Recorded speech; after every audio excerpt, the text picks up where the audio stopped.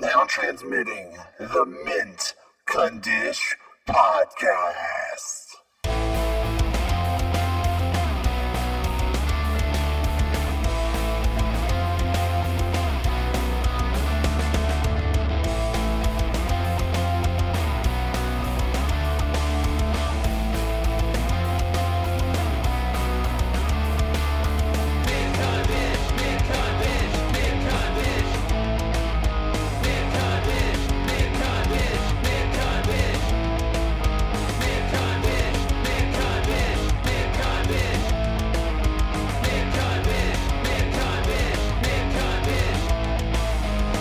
Hey everybody, welcome to episode number 275 of the Mint Condish Podcast right here on Podbean, Stitcher, Apple Podcasts, Spotify, wherever you listen to your podcast, that's where we are and that's where you are right this very second. I am Scott the Bot Savage, along with Swade Wade from the Mint Condish Podcast.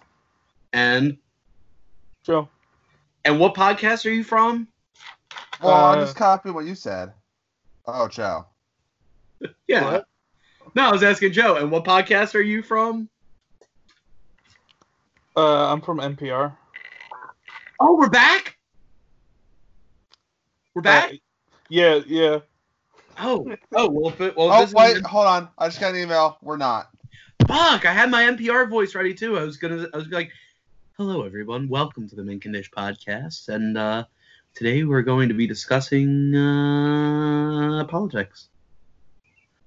But yeah, so we're going to do something fun this week. We're going to bring back a YouTube series that we did, but we're going to kind of tweak it for the podcast format. We're going to bring back Soundcheck, and we're going to go over the discography. However, in this sense, instead of it being, a bunch of episodes doing pieces of albums leading into the overall discography, we're just going to do overall discography, and we're going to start this podcast format with a band that, Jesus Christ, who the fuck doesn't know who Metallica is?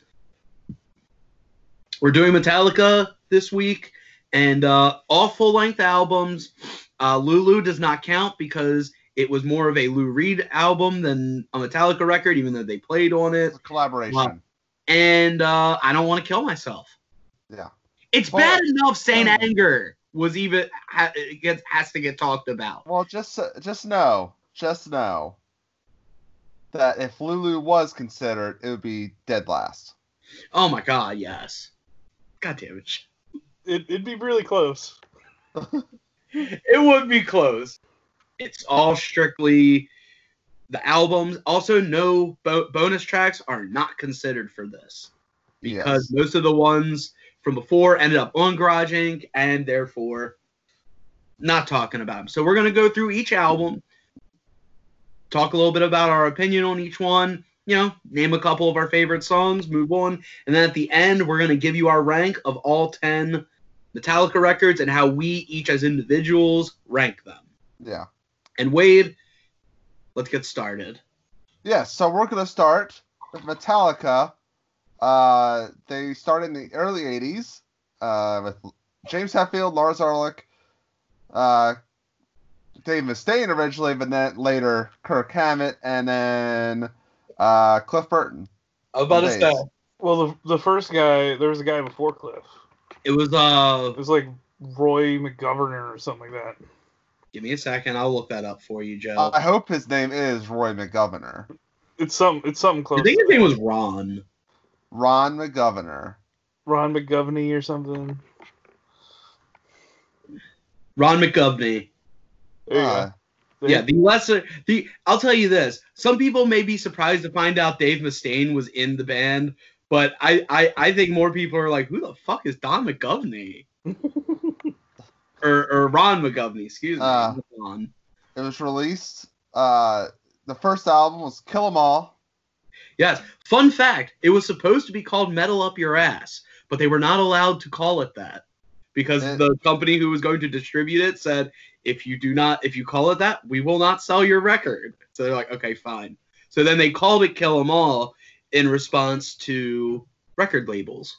And it was released on July 25th, 1983 on the label Megaforce. Yes. I believe, was this their only one on Megaforce? No. No. Oh, was Ride the Lightning too? Yes. Because I think Master of Puppets was the first one on Elektra. That's around the time they signed with Elektra. I'm not sure. Either Master of Puppets or Injustice for All. But yeah, so Kill 'Em All. This is probably the rawest, most thrashy, like if you like the closest to like quote unquote traditional thrash metal, speed metal. This is that album. It was And recorded. Jesus Christ. It was recorded in somebody's garage. Jesus Christ, this album, like when you hear it for the first time, because like this was my first experience with like this era of Metallica. Because as a kid, when I grew up, the Black Album had come out, Loaded come out, Reload, all that stuff.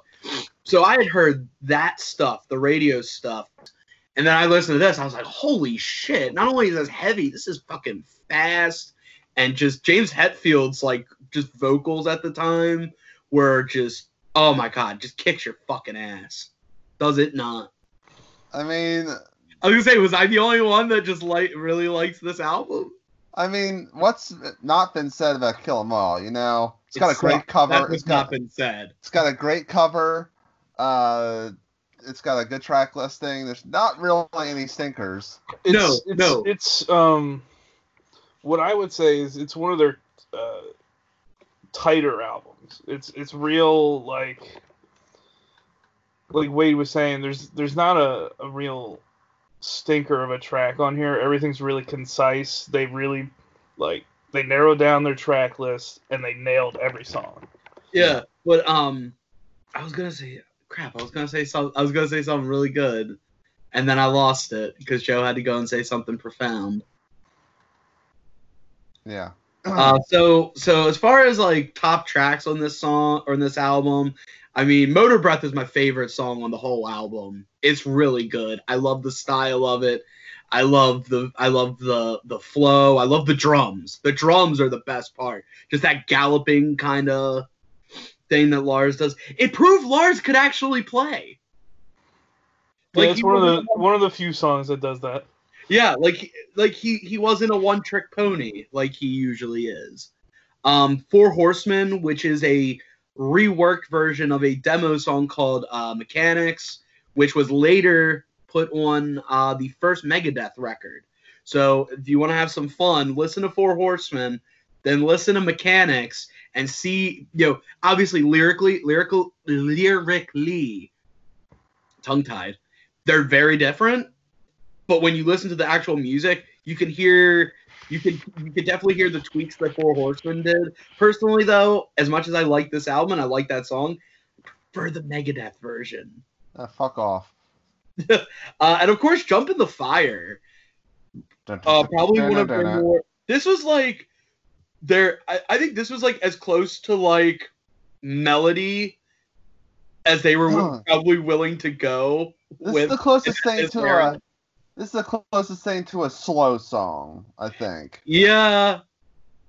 But it's still fucking fast. Well, I guess Pulling Teeth is kind of slow at times. Yeah, but that's a bass solo. You can't hold anything like that against it. Yeah, you can't have a fast speed bass solo. It would just sound like. Also, fun fact: there is a great, not technically, but just it's good. There is a great cover of "Jump in the Fire" by Dee Dee Ramone out there. If you go on YouTube or something, you can find it. I highly recommend you check it out. It's very interesting. We'll say to say the least. Yeah. So how I did it for my own stuff, I did a favorite track and a least favorite track. All right. Mine was Four Horsemen. I just love it. I love that midsection, where they have that cool guitar. That riff is so fucking cool. Yeah. I guess since you already talked about it, Whiplash. I didn't talk about Whiplash. You didn't talk about Whiplash. You didn't talk about Whiplash, but since you talked about Four Horsemen, I'll say Whiplash. Okay, you talk about whatever you want. If you want to repeat, go ahead. So my least favorite song. It's your podcast, baby.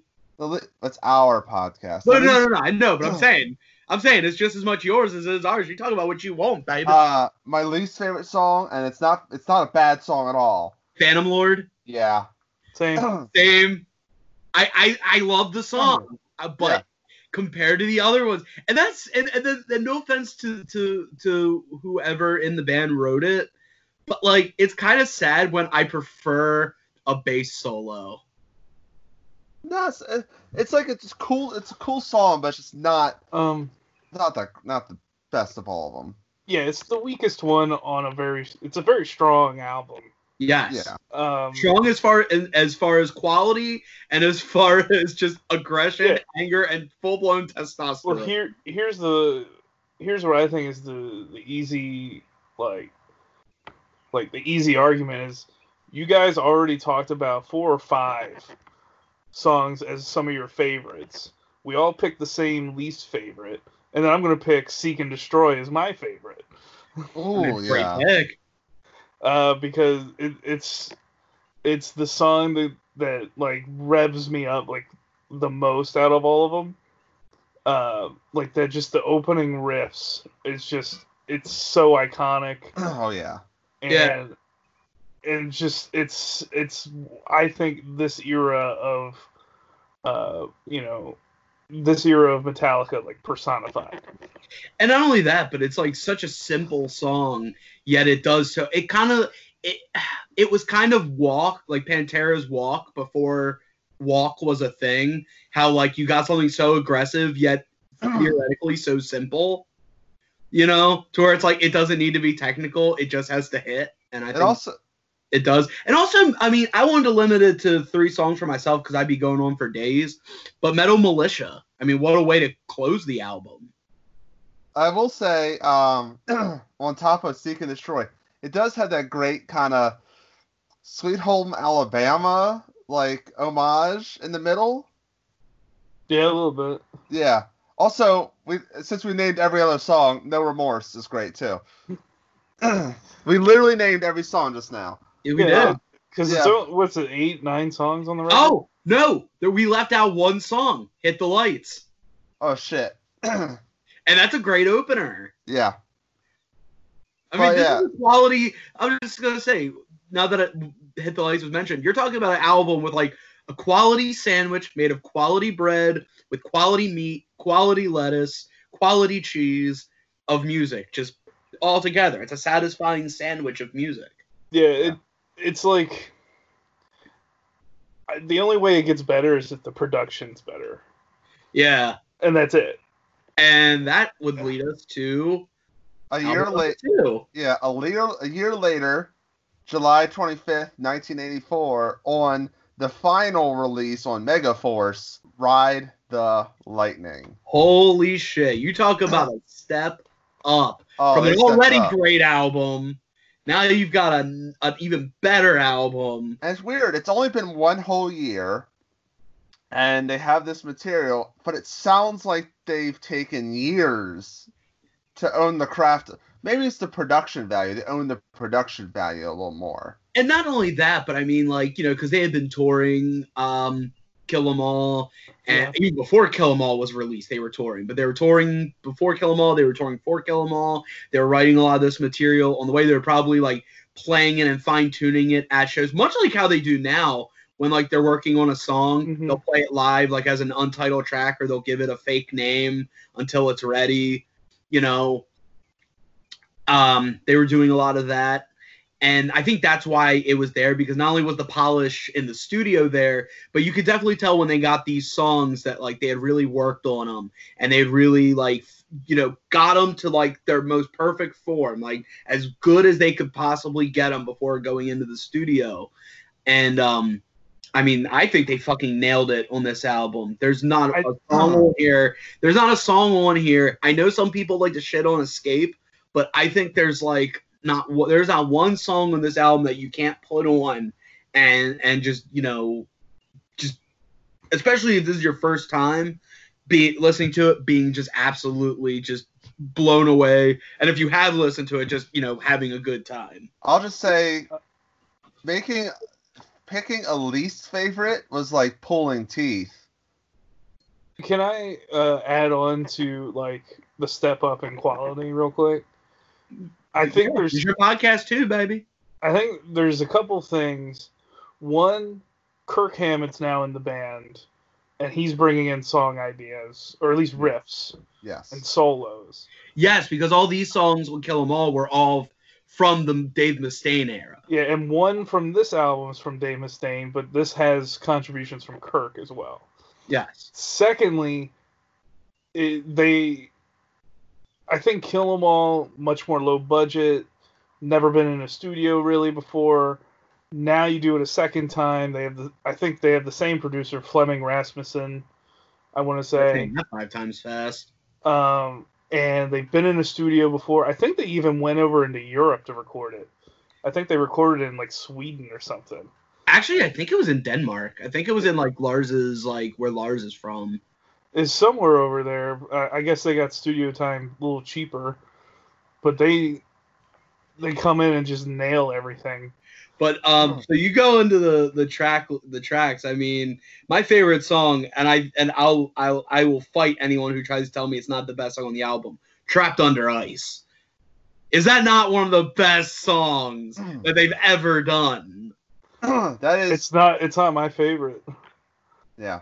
I will say this isn't part of your podcast anymore. I will say that this album. I've listened to this album. I mean, the first time I listened to this album was like 13, so I'm 30, so that's like 17 years. I always revisit this album, and it always is still one of the best metal records I've ever listened to. Oh, still, like it doesn't. Without question. It's not like it's like, oh, you listened to it back then, you thought it was the best thing ever, then you listen to it now, and you're like, it was all right. It doesn't. This album doesn't age, and it's not to discredit. Like Scott's favorite is Trapped Under Ice. You can literally pick any song. Yeah. On the record. Yeah. Like and I have Death. two. I got Creeping two. Death favorites. is a great song. I got two favorites, and they're probably two of the most iconic songs from the record, which would be For Whom the Bell Tolls Yes. and Fade Black. Yes. I mean, you can't, like you said, there's no way you can pick a bad song. I Well, mean, yeah, even the instrumental is great. You know, you got Ride the Lightning, you got Trapped Under Ice, Creeping Death. Like, it's banger after banger. And like I said, my least favorite is technically Escape. Same. But It's Escape, like Fire with Fire. That's my The favorite. intro. yeah, Fight. That's my favorite song because I it's didn't want to get the title wrong, so that's why I didn't say it.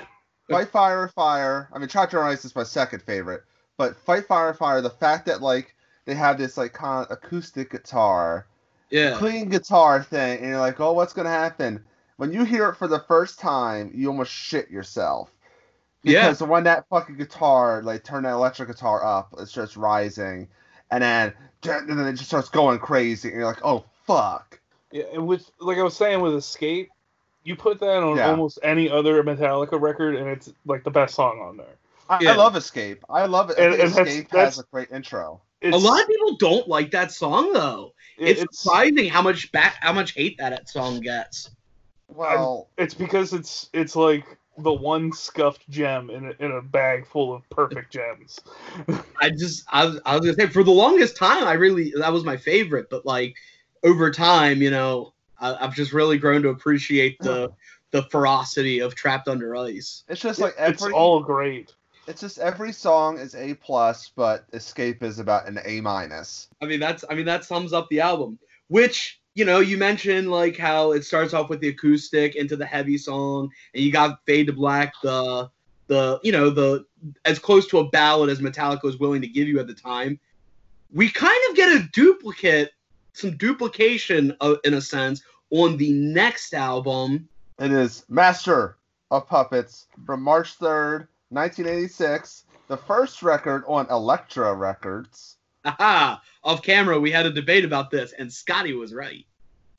No, we had it on camera. We had it on camera, Scott. And you thought that Kill 'Em All was the only Megaforce record.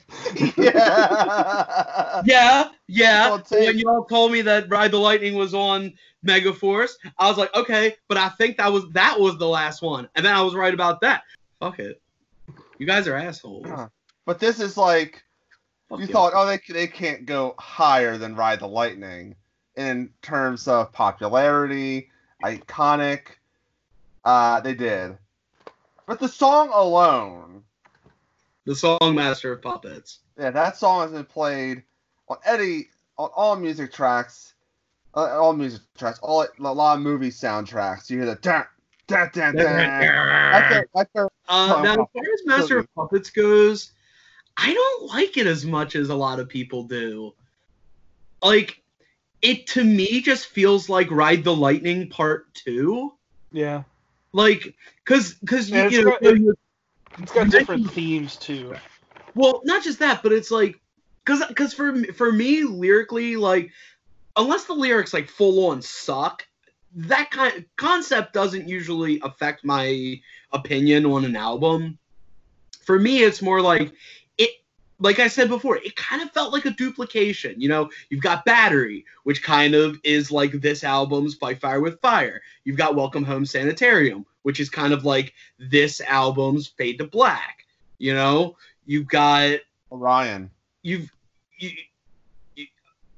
got Orion, which also one of the things I don't like about it is the fact that it's not the last song, it's the next to last song, which I don't agree with.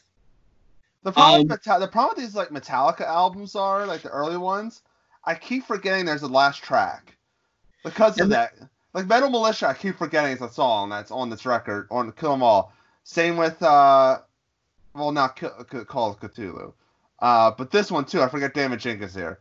Yeah, You know? and Damage Inc. is all right, but it's just like, it's one of those songs that like, when you're listening to it, you're in it. You're like, fuck yeah, this is one of the best Metallica songs ever. But once it's over, you don't really think about it. It's more of a song that I skip. I like it more than you guys. So in other words, you just stop the album after Orion. Because I think Orion is a more higher note, I think. Well, no. It's just you say you skipped it. So like because of the last song, you would just turn the album off. I feel a little differently about this album than you do, Scott. I don't No, make no mistake. I do like it. I still do like it. I don't think. Why? I think it's a duplicate on the. You put this track here, you put this track here, but I don't think it's a duplicate when it comes to themes. I don't think No. I'm talking. It also sounds. The songs also sound thicker, like the guitar, the bass on the guitar, on the regular rhythm guitar is a little heavier and chunkier. Well, I think they added a third guitar track. I also think they added little things like, I don't know. I feel like their production quality got a little more tighter. If they could get any tighter, it got tighter. Yeah, like I said, especially when you listen to like Welcome Home Sanitarium. To me, that sounds a little bit more tighter than Fade to Black. It's not a better song than Fade to Black. I think Fade to Black is my top 5 favorite songs of Metallica. But Welcome Home's actually one of my favorite songs on Master of Puppets. But it still feels like it's a little step up in quality. Yeah, quality, but at the end of the day, it's more for me personally, quality don't mean shit as far as studio or recording quality. It's more about the quality of the songs. And I definitely think the quality of the songs is there, but like I don't know, like just part of that like I've even accused Black Sabbath of that too, because like once you got Planet Caravan, it seemed like the 3rd or 4th track on every Black Sabbath album, that was their slow song, their ballad. Yeah, well, Joe, and I think that's kind of what they did here. Joe, what's your thoughts on the album before we go to the tracks? I think just like how Ride the Lightning is like the next step from Kill 'Em All, I think Master of Puppets is the next step from Ride the Lightning. I don't like Master of Puppets as much as I like Ride the Lightning. I think the songs on Ride the Lightning outdo the totality of the songs on Master of Puppets. Like there's certain songs that are like, you know, easily like top 5 Metallica songs on Master of Puppets. Yes. But I think the lower end of the spectrum on that record is lower than Ride the Lightning. It seems like the second half of Master of Puppets is the weaker of the two Yes. two halves. I was gonna say Disposable Heroes, Leper Messiah, Orion, which is good, but Call of Cthulhu is better. Yeah. I like Orion more than Call of Cthulhu. Oh. And I didn't know it was possible to be wrong on this podcast, but apparently it is. I'm just kidding. speak for yourself, buddy. I But speak for the world, baby. like, I like Disposable Heroes a lot. The song's just way too long. Yes. Because every Phantom Lord. it's such a great, like, each section's fine, but they have to repeat it 2 or 3 times. I'm like, not everything has to be a chorus, guys. You know, you could like leave things as verses. But Leper Messiah was my least favorite out of the whole album, and I like Damage Inc. a lot, actually. I think it's a fun song. It's not like a spectacular song, but it's one of those ones that when it pops up in a set list, Yeah. every once in a while you pop for it. Oh, without question. When I listen to, like I said, when I listen to this album and that comes on, like, I'm fucking stoked. I'm just saying, it's one of those songs where, like, it's great when you're listening to it, but I just don't really think about it when I talk Metallica songs when I'm not listening to it. Yeah, and that's obviously the first half is the best. Yes. You know, because I mean, Battery's my favorite. Oh, Battery was my favorite. Is my favorite too. Just because I said it felt like a duplication of Ride the Lightning, don't mean I didn't like it. In fact, both those songs are on my top 3. Yeah, and then you have Master of Puppets right after it. That is fantastic. That is my favorite song because it's already epic in the whole like the heavy part, but once they go in that middle part where they go into the kind of the clean guitar with that awesome solo, melodic guitar solo, that to me is what puts the cherry on top. That's what makes it the most epic fucking song. And then you get into the chants at the end of it, of the solo and everything. And also that chorus, the master, and then it just keeps going. Like, oh my god, that's such a. And of course at the end with that great that big laugh at the end. Oh, kind of like your laugh on Delamorte. Yeah. Oh my god. Where do you think I got the idea from, Scott? Jabba the Hutt. But wait, you say the Master was really good. Yes, it was so good that Anthrax sampled it for I'm the Man. Oh, but my least favorite song is Damage Inc. After Orion, I was like, I don't care about this song. You know? And the thing that should not be is really good too. Yeah. It's probably the most unique song of this whole album. That song is the closest to like if there was a prediction for where they were going, not on the next 2 albums, but like in their mid-90s. Yeah, it gets. I didn't mean to cut you off, but yeah, it does have like this is the first album that you see it. Like you'll start seeing signs of what's to come. Oh, this is also Cliff Burton's final record. Yes. Because that leads us, he tragically died on the tour for this album. Yeah, in 1986, and they had to find a replacement, and they did. And Jason Newsted, and they decided, we're going to make a new album. So they do. In 1988, which is August 25th, 1988, on Elektra Records, and it's ... and Justice for All. Yes, the most underrated of the first 4 Metallica records. I'm going to be real with you. This record did not age well with me. Is it because of the lack of bass? No. But by the way, I have to be honest. I do not listen to the version on Spotify or the one Metallica released. I only listen to the ones with enhanced bass because that is the only fair thing to do. You would think the remastered version would have better bass. They came out and they say they don't change any of the records as they were released because it's a snapshot of their history at that time. They could release an alternate version. Yeah, that's my thought. Is you could have done both versions, made it a double how about record. this? Instead of a bunch of demos and stuff like that, release it as a 2-disc set. You can have the original release and the version with with bass. That's what I was thinking, but it's Metallica. They're gonna do what they want to do. I think deep down they just don't like Jason Newsted.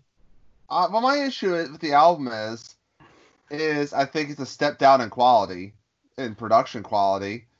I not agree with you on that. I cannot. It sounds a little more. Maybe it's because the bass is not. I don't think the guitars are mixed as well. I think the guitars don't have that epicness of like what Ride the Lightning and Master of Puppets kind of capture. Well, I'm actually kind of glad it doesn't. It feels, like I said, it kind of feels like something new. It feels something. To me, I think one of the reasons I liked it is because compared to the 3 albums before it, this album feels so much more fresh. If anything, you and me are going to clash on this record, Scott. I think this record is too long.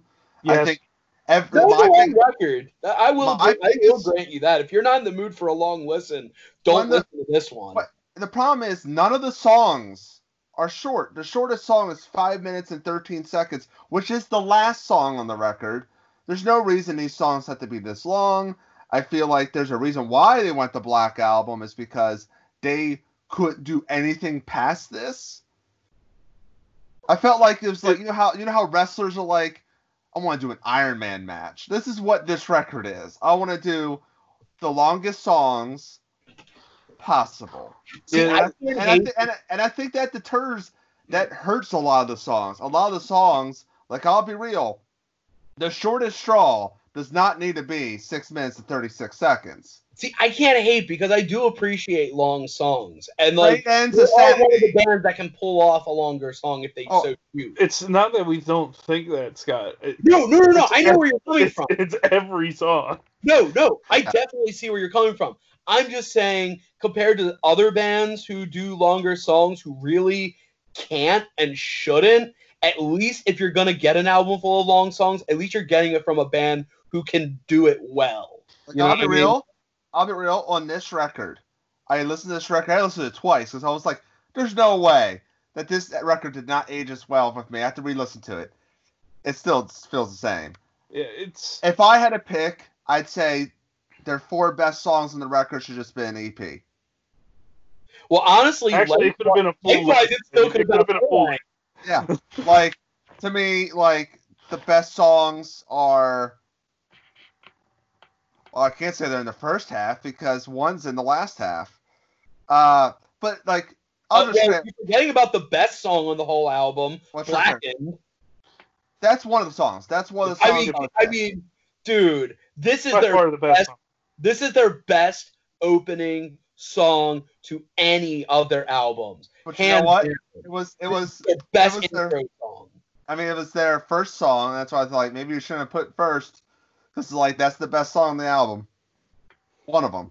It's just like take it away from the album and just listen to it on its own. It's really good. It's really heavy. It's really aggressive. You really get this sense of like apocalyptic. Like lyrically, you get this apocalyptic visual.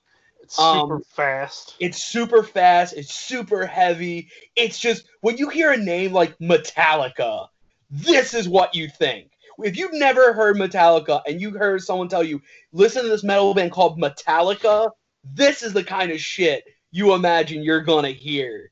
And I think this album was a great way to start off. And like I said, by itself is one of their best songs. Also, I think Frayed Ends of Sanity is one of the best songs they ever did. Ever. It's so good. It's got a great riffs, great grooves, great lyrics. I think it's one of their best. And I'm a sucker for a really long song. I think And Justice for All is really good too. And Justice for All is probably, I mean, obviously, I could have picked one, but one is gonna be number one for everyone. I think Injustice for All is my favorite. It's 9 minutes, but it changes things. It changes rhythm sometimes. It keeps you interested. Also, that fucking where at one part where it starts, where it's like it was just the drums, the bum bum bum bum bum bum bum bum, and then the guitar kicks in. Oh my god, that's one of the best moments on the whole album. And a great riff too. My least favorite song is "To Live Is to Die." It's such a waste of time. I like Yeah. that song. It's 9 minutes and 49 seconds I of like it instrumental. too. I'm like, this is a I like waste. it too, but even I gotta admit, on an Also, album like this, Also, if I had to pick non-instrumental, the shortest straw is just, to me, just oh fuck you. it's just there. It's a I like great it. song. Again, it's Or- like most of the songs on here. I wish it was shorter. Like Eye of the Beholder is okay at best. in my opinion. I love Eye of the Beholder. Yeah, Harvester of Sorrow. Well, Come I'll on, say this: dude. if I don't I like Harvester of Sorrow. oh really, That's my least Sorrow? favorite. No. really, What? First off, I think it was a mistake to make it a single. But Especially, the- I believe it's the lead the single. did have a great cover, though. Well, I said, but the single for Harvester of Sorrow did have a really bitchin' cover. like if I had to maybe pick, so, but it could have been a better song. I'm They just could've saying, give credit where credit's due. They never picked Please Black. had a great cover. Did it not? Black and not one of the singles. But you're missing my point. Fuck the song. The sleeve was bitchin'. What happens on this record, and admit like the record on a whole is a much better quality than what I'm going to compare it to, but it's like these periods on Load and Reload where it's just a bunch of songs, none of them stick out. And like for me, like I like Blackened. One's one of my favorites on it. Oh, who doesn't love that song? But like I like Eye of the Beholder, and there's a couple other ones, but like there's a whole chunk, and it's probably like 20 minutes in real life. yeah, Two songs. And like Dyer's Eve is like it's not. I think you're right. Like when you have Master of Puppets and Ride the Lightning and Kill 'Em All, every single song is pretty much iconic, and you know them. but these they kind of blend. It's a very cohesive record. I'll give them that. It's probably the most cohesive record they ever put out. But I don't think that really helps some of these songs. A lot of them, like just become like, oh, what song am I listening to? What song is this? Especially in the last half. The last half is where you're really hitting it. But if I had to make this a 5-song EP, I would put Blackened and Justice for All, Eye of the Beholder, One, and Harvester of Sorrow. Wait, you do realize time length wise, that's still going to be a full length. I'm just saying, if I had to, It's a full length for most bands. if It's I a had to cut, double EP. if I had to cut this record in half, those are the songs. The rest of those songs are like, it's also like a fact that would I hear this band play it live? Like after albums later, you have to put some you always have to put For Whom the Bells Toll. You always have to put that on there because that's an iconic song. What on and Justice for All would you put on that set? It's just One. Blackened. One, Blackened. Blackened. That's it. Yeah. I just wish Martin and James would have gotten their heads out of their asses and actually worked with Jason on this one. I think that's another problem too with this record is the fact that of all the records, this was the James and Lars show. And Well, And and the what's problem- interesting is like I hear that Jason did a fantastic job with his bass tracks, but you don't And they hear didn't use them. but you can't hear them. it felt like in 1988 they were kind of sometimes directionless. It seems like it just seems like they were just like I think it was mostly because Cliff died. It really fucked them up a little bit, and also Jason Newsted's not that in the band as much. I feel like they were almost on autopilot. Well, the problem is they refused to accept Jason until it was too late. Yeah. They really refused to accept him. They were so up, and rightfully so, because he was their friend and everything. But they were so up Cliff's ass after he died that they were not willing to like honestly, it probably would have been in their best interest to just have like I guess Kirk play bass. Also with or be a trio or get a new guitar player and have Kirk play bass because they were never like I said until they finally got their head out of their asses. Which again, it was too late. you may make James bass because why would you have Kirk not be a guitar? Because Kirk's not allowed to write solos. Not yet. But that's but I'm thinking at the time because Well, Kirk was allowed to write solos. Well, my issue is like I see where they're going with this album. The album feels there's a lot less treble. There's a lot more bass. It's very not the instrument bass, but a lot on the guitar end. It's very chunky. And it really is a precursor for the next album on how they get this chunkiness, this kind of like this heavy, like it feels like a fucking sledgehammer hitting you sometimes. I think at the end of the day, I think they wanted to make a more prog album and just maybe weren't able to do it as well as they hoped they could. They didn't have a producer to tell them this is the way to go if you want to change things up, which they do on the next record. It got Bob Rock, who's a pretty famous, producer. I didn't look up. No, famous for this. No, he's done other things. No, I know he has, but it's like, did he do Dr. Feelgood? I think yes, he did. Good. They decide, okay, we're going to do something totally different. They're going to basically scrap a lot of things. So on August 12th, 1991, on Elektra Records, they released a self-titled record, but we consider it the Black Album. See, based on the cover, because it's the logo and the snake, I always assumed they wanted it to be called Don't Tread on Me, but then they're like, no, we're just going to self-title this. Because self-titled albums sell more. I feel like the snake was a last-minute choice on the album cover.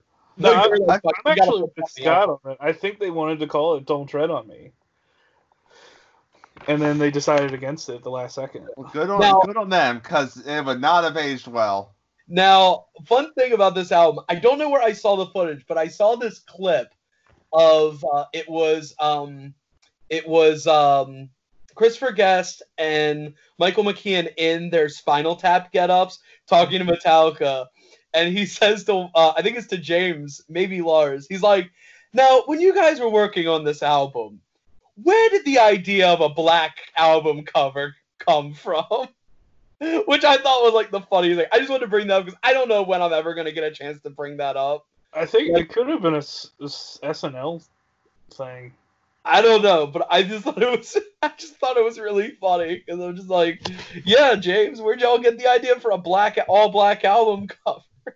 This album is their first record to go number one. And it won't be their last. And this is like a song. This is like the first. This is where it starts. I feel like this is the step in the direction they had to go. They had to go in this direction. They can't go faster. They can't go longer. They had to strip it down a little bit. And I feel like not go back to roots, but they had to really kind of punk rock this album a little bit, where they'd say, let's take away the fucking frills, but I think Bob Ross. We're gonna record a happy little album right here. Bob Rock saw Metallica was like, okay, they're kind of like a coal that has little diamonds showing, but let me fine tune this to make it into a diamond. Let's take all the good things, take away all the kind of things that are not aging well and they can't go any further, and make him into, what's the word I'm looking for? Sell out. Greatest hit, like a hit.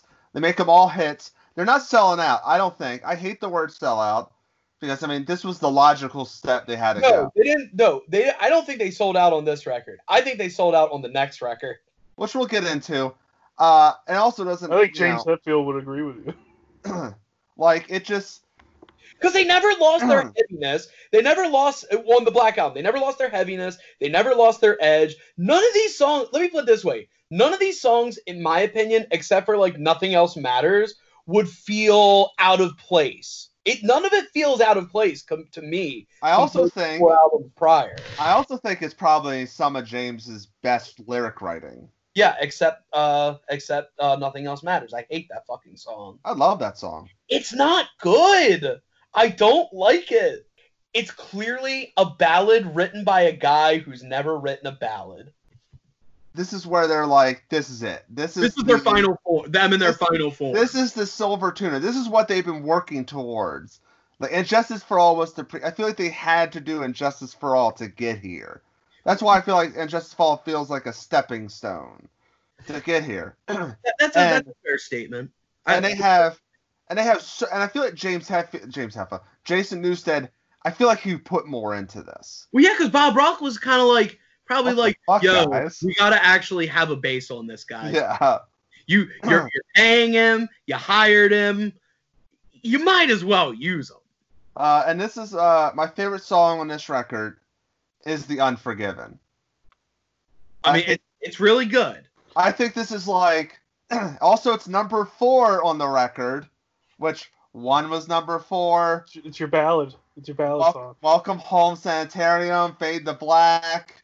Well, no, Nothing Else Matters is the ballad on this Oh, one. no, Scott. They have 2 ballads on this one. Well, I'll say The Unforgiven is like their ballad / heavy. That's a song. power ballad. Yes. That's a fucking power ballad. That's not. No. Fucking. Nothing Else Matters. That's a ballad. That's a straight up ballad with a tiny bit of heaviness. No, fucking Unforgiven is a power ballad. You listen to that one, it's like it's still slower and everything, but goddamn, you could still pump the fist a little to that one. You can still bang the head a little to that one. And Nothing Else Matters is just battery and Fight Fire with Fire if you just take out the electric guitar. My least favorite song on this record is... Use your words carefully, because I have an idea what I think you're gonna pick. I think it's My Friend of Misery. Oh, okay, that's fine. That's one of the ones I picked. That was one of the ones I picked, too. Also, fun fact, is the one song that Jason Newsted wrote. I'm looking at the Wikipedia. They're all written by either Lars and Hetfield with a little Kirk Hammett thrown in there. But Jason Newsted, his name is only on My Friend of Misery. But I love the bass on My Friend of Misery. What a surprise! But I think the song is just not up to par with the rest of the album. It's still good. Like on any other record, it would have been Also, great. I think the chorus is kind of like a step down. Misery. Yeah. It's just not on par with the rest of the record. If anything, My Friend of Misery would fit really well in Load. Yeah. Like I said, there's always, this is like from Master of Puppets on, you're gonna hear a song on a record that's gonna clue you in on what the next record's gonna sound like. Scott, what's your favorite song on this record? So this is depending on the day or the mood I'm in. Yeah. It is between either because not number 1, but I've always really liked the song "God That Failed." Yeah, it's a good song. I always really like that one, but it's a toss up between "Wherever I May Roam" and "Of Wolf and Man." Dude, Of Wolf and Man. Underrated song. It's underrated. I think The most underrated song on this album. It starts awesome. The brr, brr, brr, brr, and then you have the guitar behind it. It has a guitar behind it. It feels like it feels like gallops a little. Like it's, I feel like it's a wolf chasing you.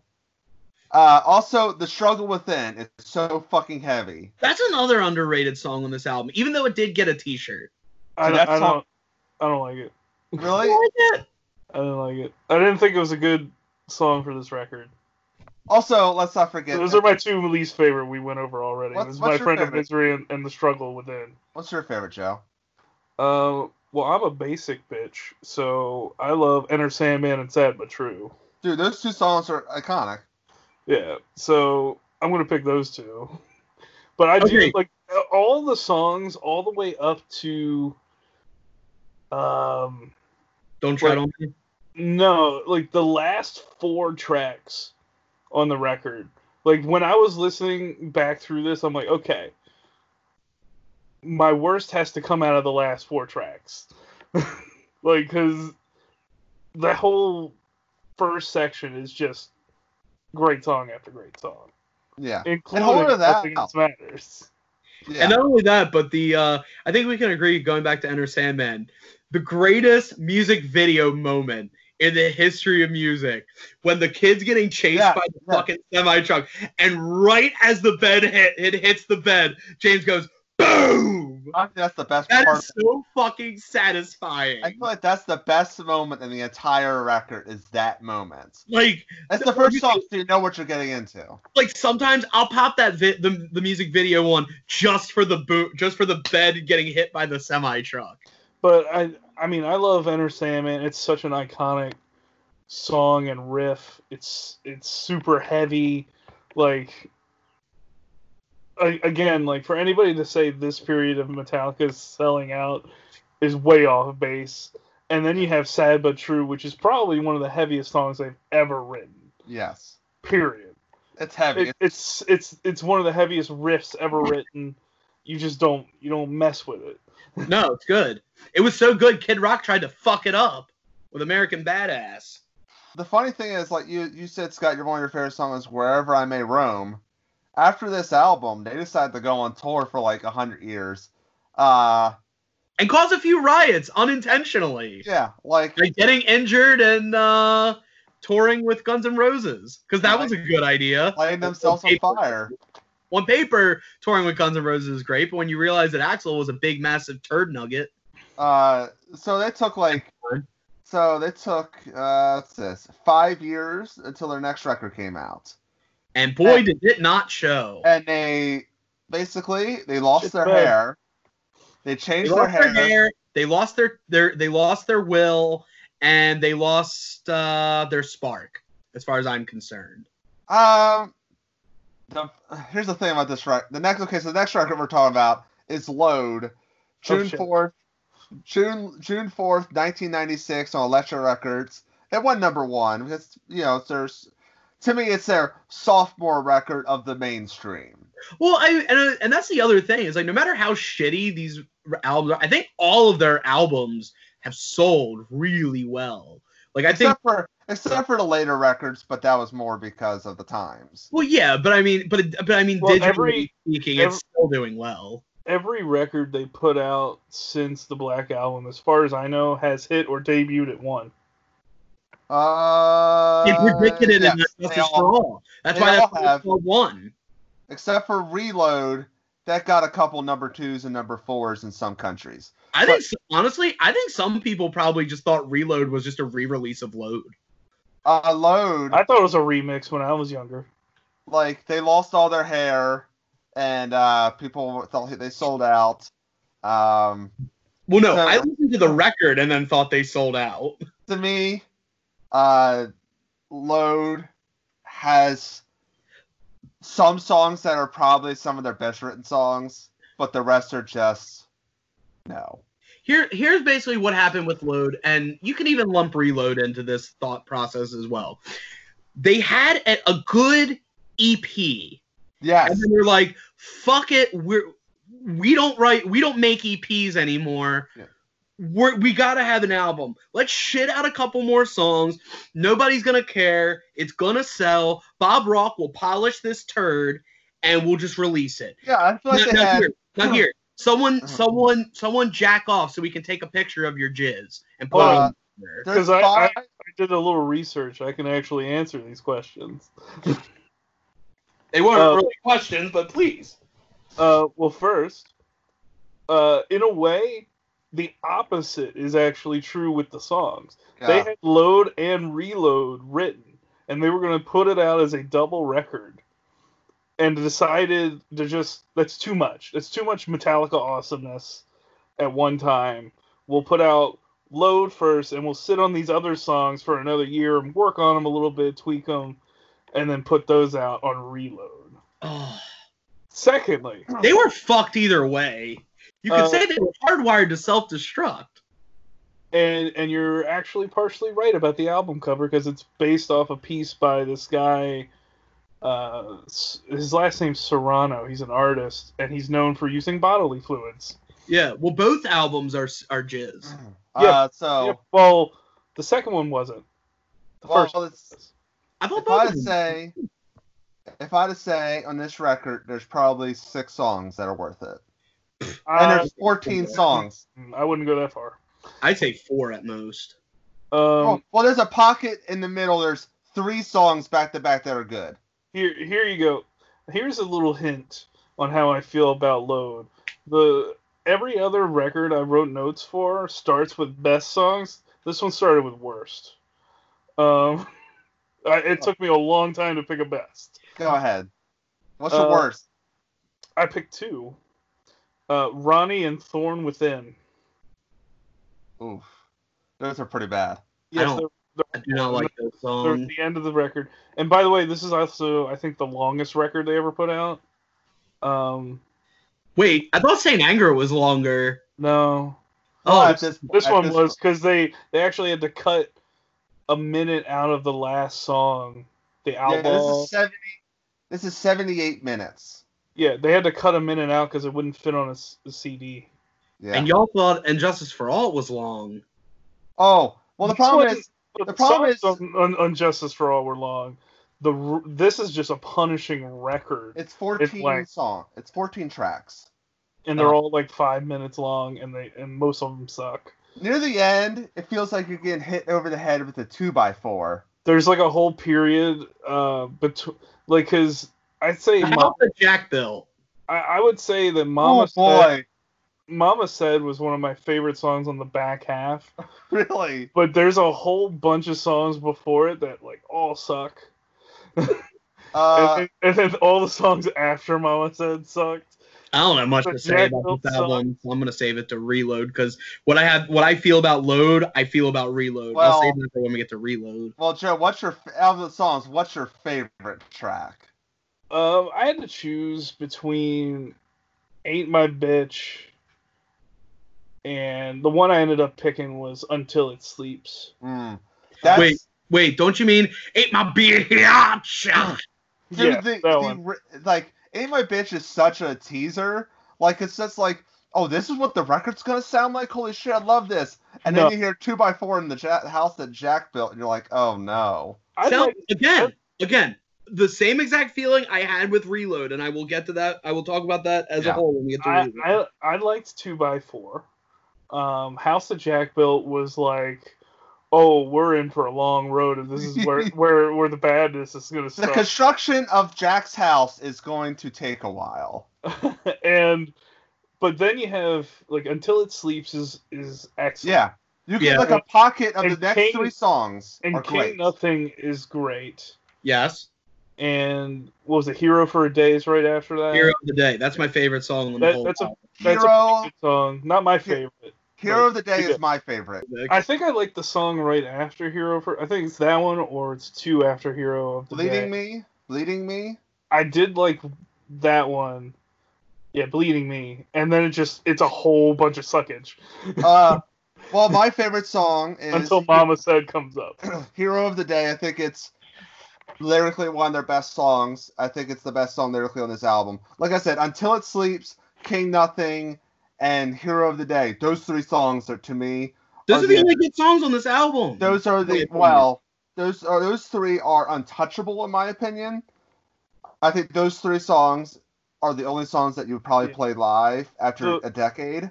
What hurts Until It Sleeps and King Nothing is just how much they're overplayed on the radio.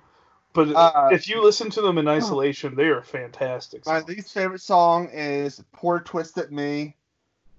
That one was, pick one. It's awful. No, I do kind of like the Outlaw Torn. I don't. I kind of like it. See, there's songs in here where I'm like, and it happens on Reload too, where I'm like, man, it would have been great if this other band did this song. Also, Ain't My Bitch is so good. That's like I said. Like Scott says, no, those 3 songs are only good songs. Ain't My Bitch is a good song. It's okay, but like those are the 3 are like the only ones that are on their level. It's a good like Metallica like attitude kind of song. Which is funny because is it this album or the other song that has a song called Attitude? And it sucks. Yes, I know. Yeah. As it cuts. I should point out that I listened to like I did a brief re-listen to some of the older records, but I listened to like all of these in a row. Yeah, I had to. I'm like half of them. So just take that into account. That I was punishing myself through all these songs. Let's just say I listened to this record, and I had to listen to it. I listened to them all twice over the week. You poor thing. I had to because, like, Cure, I don't remember it. And like I said, I've listened to it twice, and I still don't remember. Cure, Wasting My Hate, Ronnie. Was Fixer on this one? What was it? Which one? Was Fixer on this one? That's Reload. No, that's the next one. Okay. Don't worry, I'll talk about it. I remember more Reload titles. Like, I don't remember half these songs. I don't remember how they were good. I remember my Poor Twisted Me, I thought. I only put that as my least favorite because I remember it as Poor Twisted Me for listening to this. But that leads us to, we might as well go into the next one. Just A year keep- later, November 18th, 1997, on Elektra Records, they released Reload. Okay, let Load me say what I was gonna say for Uh. Load that applies to this. Okay, this is a case of you have two completely separate albums that have enough good material on both of them to create one good regular length record. Okay, but they, hearing what you said about them wanting to release these as a double album, that would have been just as shitty, if not more shitty, than what they did, because then you got like all these songs at one time. Could you imagine? Yeah, at least you could digest the turds before you got more turds in the later year. You can But, get like- ready for that next turn. But seriously, if you took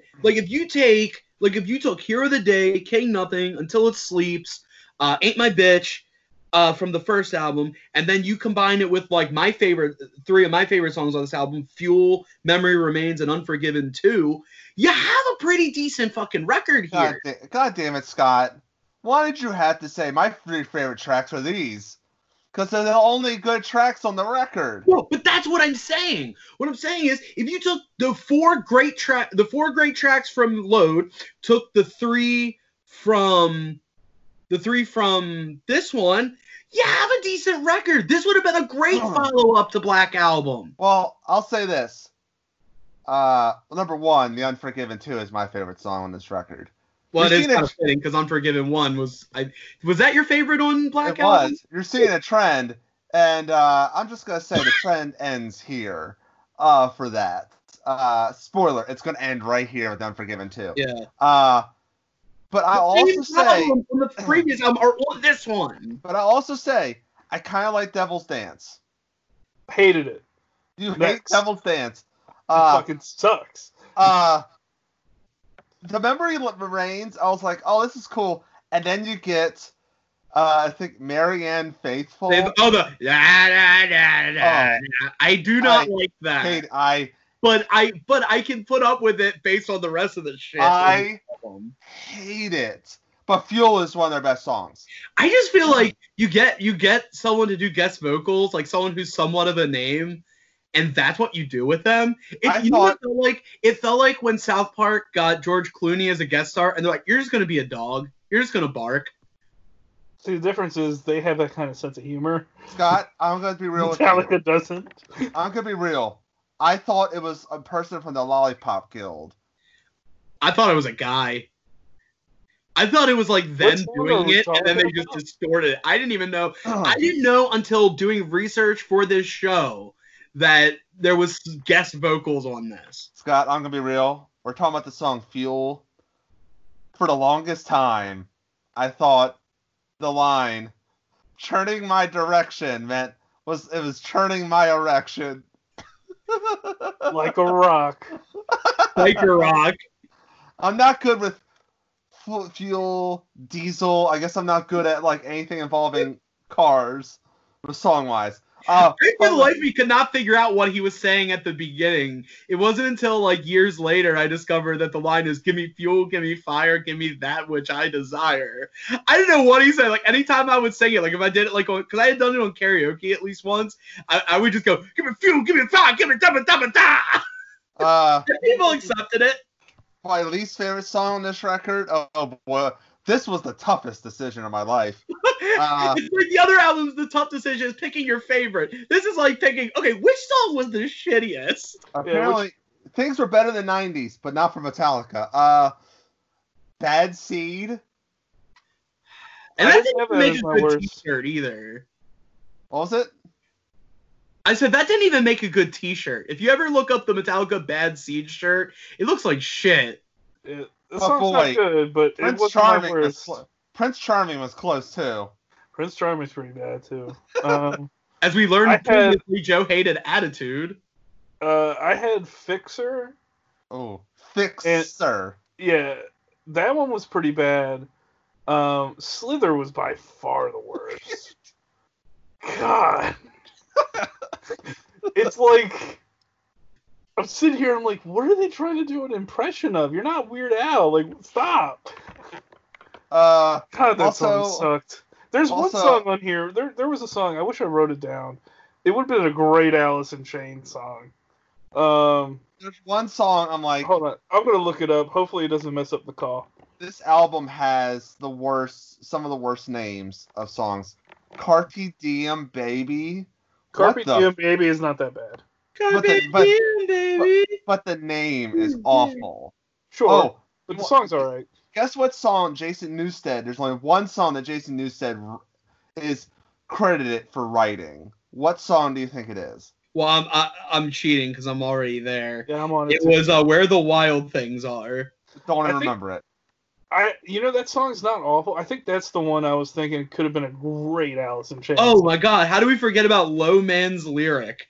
It was a low man song. That was shit. It was. It wasn't. It wasn't Slither. You're right, Oh, show. better Slither than was awful. you. Better than you. That's That's a song. That I a was song. holding out hope, but yeah. See, you have to remember, like the average of this record is like so much lower for me. Like Fixer and like Slither just bottomed out. I was like, I can't. I'll say I this. can't do this anymore. When you peak at the Unforgiven 2, which is number 4 out of 13 songs, that's bad. And also, they didn't peak hard because, like, Fuel was awesome. The Memory Remains was awesome aside from, the weird la la la. I love And the Memory Remains. And Devil's Dance, I don't think it's bad. I It's think bad. it's not. It's sandwiched between good songs. You know, Wade, I'm going to pull a Wade right now, because you were talking about how I feel about ballads. Wade, I'm noticing something. Of all the episodes of Soundcheck we've done, you are a big fan of shit. You just seem to like shit. I didn't say Devil's Oh, Dance it's was not. a great song. Like, I what was said- that one episode you wasn't. did, and you were like, I like shit. And I was like, no, but wait, that's shit. And you're like, I like shit. Well, you know what? I said Devil's Dance is fine. I think I might like it more because it's in between Fuel, the Memory Remains, and Unforgiven 2. I think it's because, I have fond memories of those songs, that Devil's Dance is not as bad. But It's- once you're past Unforgiven 2, it's all bad. This is gonna be funny. So like one day, we're just gonna be randomly hanging out, and I'm just gonna put on Devil's Dance. And And we're we're gonna be gonna recognize it, and you're gonna be like, "What is this shit?" That's probably what's going to happen. To be fair, that's probably what's going to happen. I think You're gonna 'cause I hear it in listen- isolation and be like, "This is an awful song." but it's not the worst song. Or the Slither- worst album, for that matter. Well, I don't know about that, Scott. I think this is the worst record they've ever done. No! Well, okay, let's go on to it now. Basically, sum up Reload. It was a reload of shit. Basically, you reloaded the gun with turds. It's Russian roulette. You had one good bullet and all turds. So you get to 2003. They made a documentary of this. Jason Newsted is gone from the band. He had enough of this shit. He's gonna do Echo Brain. Did he join Voivod at that point? Yeah. He joined Voivod at one point, and then he joined Ozzy. Yeah. And then it was a whole thing where he joined Ozzy, but Robert Trujillo joined Metallica, and it looked like they swapped. Yeah. But I think Robert got the better end of the deal. He got $1 million. June 5th. And his finger was like a pick. Oh. He June was in the 5th. pocket, man. He's fucking in there. There. This is also the record I think was written by a therapist. And the only record to feature Bob Rock You almost said it. on the record. You almost said Bob Ross. Good. It's like, and we're gonna put a happy little bass line right in here. This is also the last record on Elektra Records. Saint Well, Anger. probably like we're tired of releasing shit. We know Saint- Wade will listen to it because he loves shit. Saint Anger. I will say I do like the cover of Saint Anger. I think it's a very different cover. I love the pop colors. I don't know. I like the colors. I like Here's the thing: I've never seen an album with such a shitty cover that's also at the same time so fucking iconic. Yeah. Like it's usually it's not iconic for being a bad album cover, even though it is a bad album cover. I think it's Probably also. the The arm and the thing and the I also think this record is It's their worst album cover by far. I mean, Load and Reload, at least there was some artistic kind of quality to it using the semen. But, like, I think this is their worst album cover of all. I don't think so. I think Load is pretty awful. Like I said, but at least there was some artistic credibility here. Here, it was just, hey, here's an arm. Put a belt around it. I think they wanted to go the Kill 'Em All route and simplicity. They failed. I like it because it stands out. You know? This record, I think this is the only record that I remember that I know of that they're playing in a lower tunage. Yeah, Load and Reload they did, but this one they get even further. They go into like drop C. I think it's like D flat. I think. Hold on, I'm like, okay. I think drop C or D flat. They go real low on this one.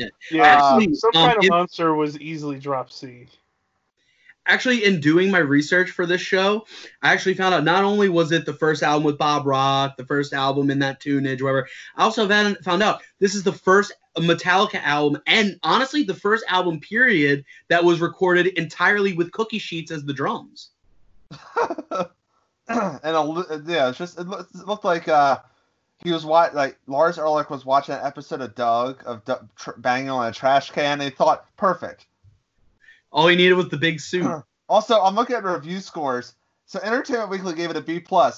Pitchfork, they rake their stuff out of 10. This album got a 0.8. Because Pitchfork probably actually listened to it. But the problem with this album is there's some well-written songs. It's just not recorded good. No, this entire album is an example of how not to record an album, not to perform an album. This album is how this album is an example of knowing your quality and timing it appropriately. There is no reason for this album to be 75 minutes. No reason. The problem with this album is let's do Injustice for All. Let's make these songs long. Like, seriously, if you just look Frantic, Saint Anger, Some Kind of Nightmare, and Unnamed Feeling, made an EP out of it. Some Kind of Monster.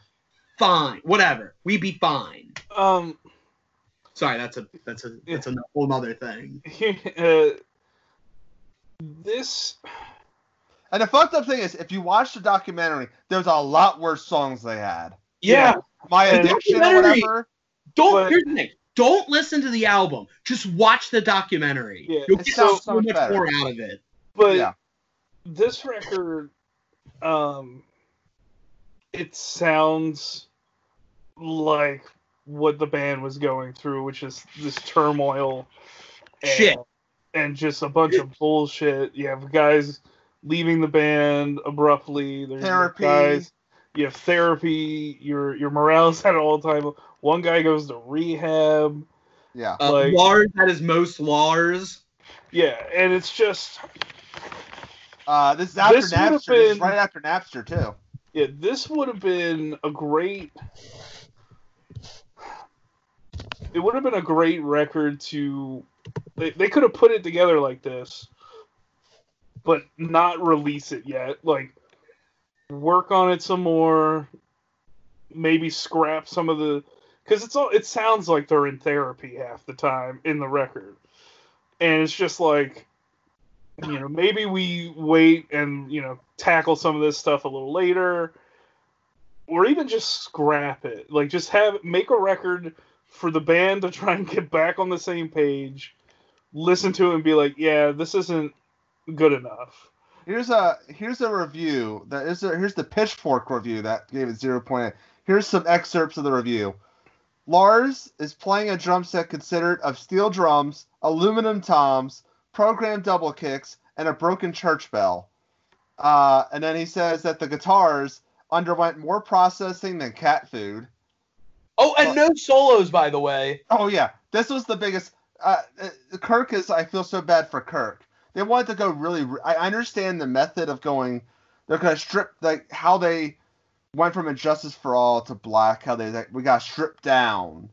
They stripped Thrills. too much. But they stripped too much. They want to do riff heavy. They want to sound like they recorded in a garage, but they sound like they recorded in a fucking tin can. I've heard garage recordings better than this. Fucking, yeah, and like the riffs. I mean, there's some cool riffs, but if you record them badly and you process them badly, they're gonna sound shitty. Well, if they wanted to sound like a garage, why didn't they just record it in a garage? I'll just say my favorite song is Saint Anger. I like the song, how it's written, and I like Invisible Kid. The idea of it, it's kind of punky a little bit. It's recorded badly. I gotta grade this album on a curve. I gotta see. Here's the song they could have done. Believe it or not, Invisible Kid's one of my lesser favorite of the songs. My least favorite is Dirty Window. What the fuck is this? See, that's the one I feel the same way you do about Invisible Kid. It's like, if it was recorded a little bit differently and less processing, I think that song would have sounded a lot better. Also, I think All Within My Hands has potential to be some heavy riffage.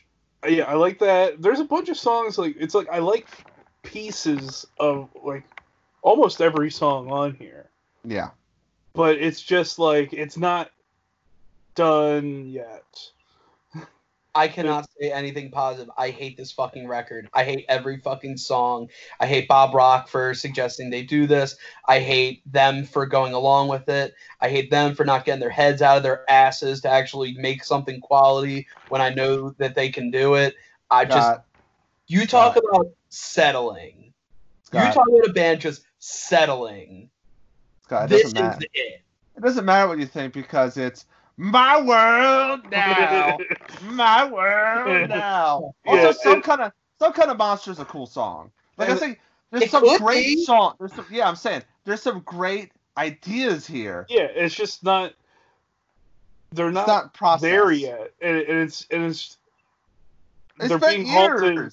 Yeah, they're being halted by the problems they're having and all that stuff, and it's just they shouldn't have recorded an album. Yeah. Maybe that's why I said, like, maybe they could have recorded it and just scrap it, and then work on something else.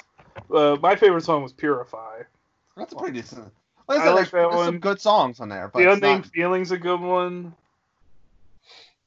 And the first few tracks. The one Frantic.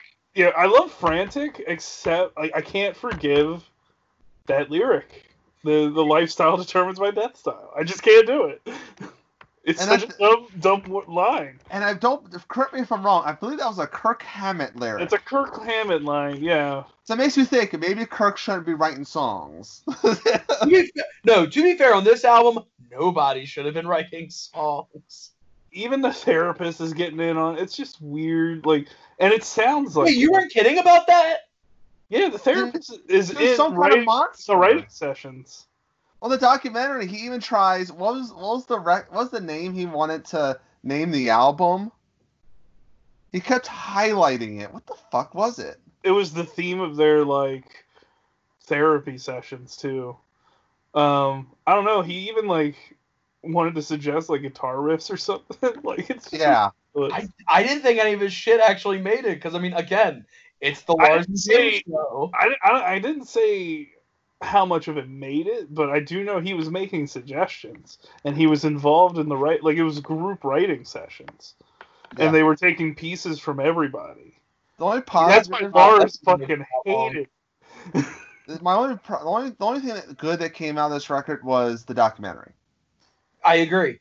The documentary is actually a really good documentary, and it also led to the end of Bob Rock.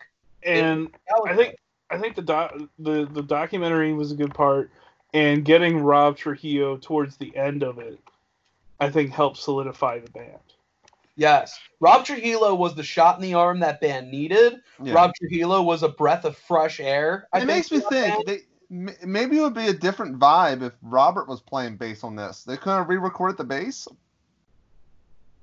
They were probably already behind on their deadline and all that stuff. That's probably why they left, Elektra and left on bad terms. Plus, Wade, they don't remix because it has to capture the spirit of that time. And apparently that time was total fucking shit. Yeah, see, this is another record they talk about when they re-release it. It's going to have the 10 drums. So, 5 years later, they're like, "Oh, we had enough of this shit." So they do in September 12th, September 12th, 2008, Warner Brothers label, produced by Rick Rubin, Death Magnetic. They're like, "Oh, we got it. Let's get Rick Rubin. He could probably steer us in the right path." And I think he did. Yeah. Maybe I really like this album. the problem remember is, the hype on this record was through the roof. my only problem with this record is it's a little overproduced. Yes, and I would definitely agree with there. But if you look into stuff Rick Rubin's been doing in the last, 15 years, it's not out of place for Rick Rubin. It's just out of place for Metallica. Yeah. He's gotten that criticism, in albums, a few albums prior and then afterwards. I think he was, because he worked on the Black Sabbath record, 13. Yes. And he got the same criticism as well. I think it's just Rick Rubin's style in these last 2 decades, in the last 20 years. All he does is sit on a couch. That's all he does. He's like, let me rest. I feel like he's like Dwayne. Now, what's the guy that wanted the big spider for Superman? John Peters. John Peters. Like, if you watch Kevin Smith stand up or whatever, he's like doing that thing like what directors do, where they make a frame and with their fingers. Yeah. I feel like that's Rick Rubin.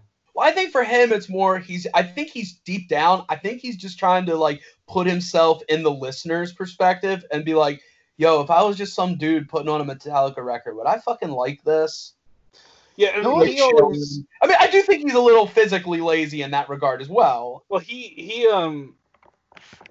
been noted for not being super hands-on, and I mean, why would you need to?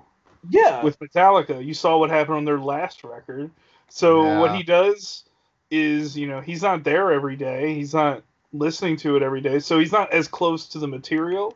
Yeah. And I think that ultimately helps when he comes in. He goes, "Oh yeah, that sounds good," or "That sounds like shit." Like you need. And to the do thing is some more stuff with it. even though he's known for Def Jam and everything, I mean, he's known for working with metal bands too. He worked with Danzig, he worked with Slayer, he worked with Anthrax. I believe American Recordings was his label. It was as an offshoot of Def Jam. Def Jam, because originally I think it was For his called metal band Def stuff. Jam.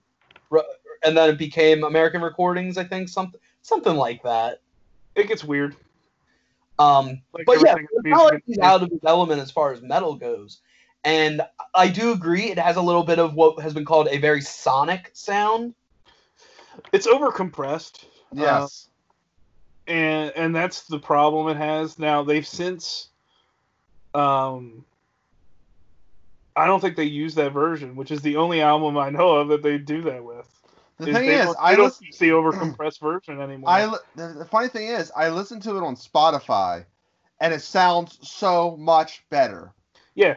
The Spotify version sounds so much better than when you bought the album when it came out. Yeah, if you bought the album when it came out, and you have that CD, listen to the songs on that compared to the Guitar Hero. And the Guitar Hero one sounds so much better. And they ended up using those versions of all the songs later on. And I think the only reason they did it that way for Guitar Hero was to better fit the controls of the game. Yeah, and you're also hearing all the instruments. Yeah, actually, so we actually have Guitar Hero and Activision or whoever owned Guitar Hero at the time. We have them to thank for this album sounding better, getting a better version. But like I said, I really enjoy this. I think this was as close to a combination of pre and post Black Album Metallica that you could get at the time. To me, it sounds like a logical follow-up to And Justice for All. It feels like at the very least to the Black Album. Yeah, it seems like it would have fit in that period much better than Load and Reload. And it's amazing that it happens almost 20 years later. Yeah. So on this, my favorite songs, I have two favorite songs: "The End of the Line" and "Broken, Beaten, Scarred" back to back. Those two songs. My least favorite song is "Unforgiven 3," which is so fucking funny. I know. No, I know why you don't like it, because it's not Unforgiven 1 with a fresh coat of paint. No, well, Unforgiven Because that's 2. all Unforgiven 2 was. Well, no, Unforgiven 2. There's enough new ideas in Unforgiven 2. No, Unforgiven 2, they take the vibe of Unforgiven and they flip it a little bit to where it's different. It's a different vibe. It's a different story a little bit. But with Unforgiven 3, it doesn't do that. And it doesn't feel... It feels like a song they just slapped Unforgiven 3 on the name. And honestly, I agree. I don't think it needed to be Unforgiven 3. But, like... Because I like Unforgiven 2 I also feel that way lot. about Unforgiven 2. But Unforgiven 2 is still derivative of the first one. Unforgiven 3 says, it's epic, we gotta make a third one, let's make it epic, and it's a big old waste of time. Well, and the thing is like, it was always intended to be Unforgiven 3, but I don't think it really should have been. I feel like they said, let's make Unforgiven 3 without let's just do it. And they just didn't, I don't think they put enough thought into it. And also just does not sound like the two Unforgivens. It just sounds like a different song. Like, and it's it 7 does minutes. I will say, it does have the word Unforgiven in it, and it does have the lines, never free, never me, so you're unforgiven. And So that's enough, I guess. It's 7 minutes and 47 seconds, and if there's anything, there's 30 seconds that are worth it. I don't think it's the worst song. It's certainly not the best. I have two picks for best as well. What are they? And they are also back to back. It's All Nightmare Long and Cyanide. Those two songs are Oh, great. love All Nightmare Long. That's They my are song on this whole album. fantastic. Dude, when I heard All Nightmare Long, that's the song that got me hyped. Because I saw the video for it where it's like animated with like the creature and everything. Mm-hmm. But dude, that song just, if that doesn't get you fucking hyped, do something. Well, here's my confession. I only heard these two songs from Death Magnetic for years. When the album came out because of the Guitar Hero game. And I finally heard the whole record for the first time a few years ago. Well, that's how I listened to it a lot, because I used to hang out with our friend Zach a lot back then, and he had Guitar Hero with all the songs on it. Mm-hmm. Because I think it was like, if you had World Tour, you could get Death Magnetic. It was like, you could also do it for Guitar Hero Metallica, but it was like the one that came out before it. You could do that as well. And so we did that, and that's how I heard a lot of these songs more than anything back in the day, was through Guitar Hero. But those two songs they're just ass kickers, dude. They just don't fuck around. Yeah, My Apocalypse, I also think, is a really good song. It's a good one. I don't know if it should have closed it, but I definitely really like that song. Broken, Beaten, Scarred is one of my backups as well. Yeah, I mean, it's fine. We're finally back to a point where it's like, okay, it's going to be hard to pick a best and like a worst. Yeah, because all these songs are actually really good. We're back at that point of Metallica. Yeah, my only critique with this album, and to an extent even the next album, is I don't think they're getting the most out of Robert Trujillo. Maybe. Yeah. Then again, like, I'm used to his work in Suicidal Tendencies and Infectious Grooves, so like I'm used to like him doing the more funk style. Mm-hmm. So I mean, that could just be a matter of like, because it's not funk, maybe I'm not hearing what he's really doing in the true sense. I think he's trying to serve the songs as best he can. So like, he's not going to go into a lot of that style for this kind of music. And that's totally fair. Fair to say. So I mean, that's my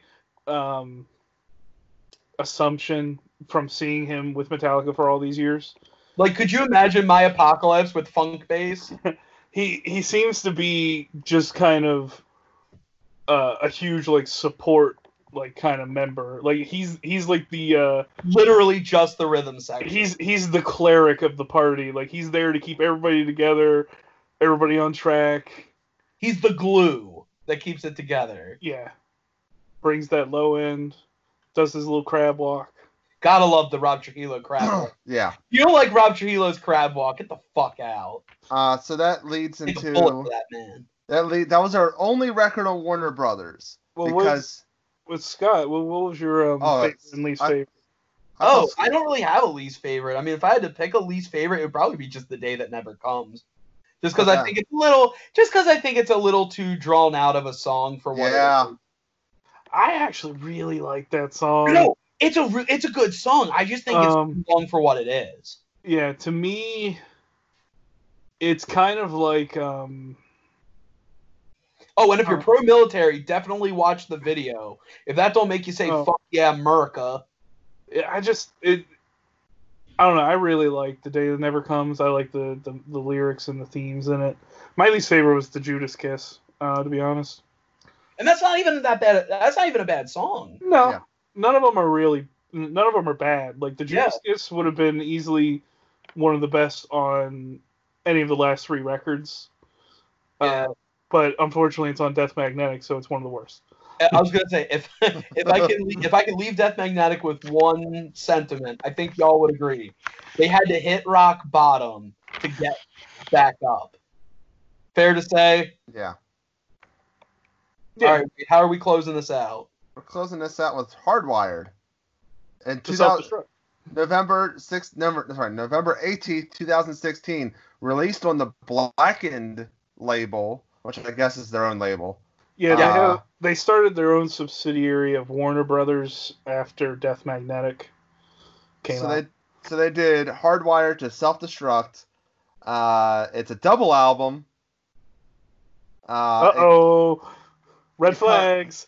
It comes, but it's only 77 minutes long. Yeah, So Reload is still longer than this record. Yes. It's the double record. And it's only 2 minutes longer than Death Magnetic. So hold on, if Load and Reload were gonna be a double album, that means that they would have been a triple album, because Reload was 78 minutes.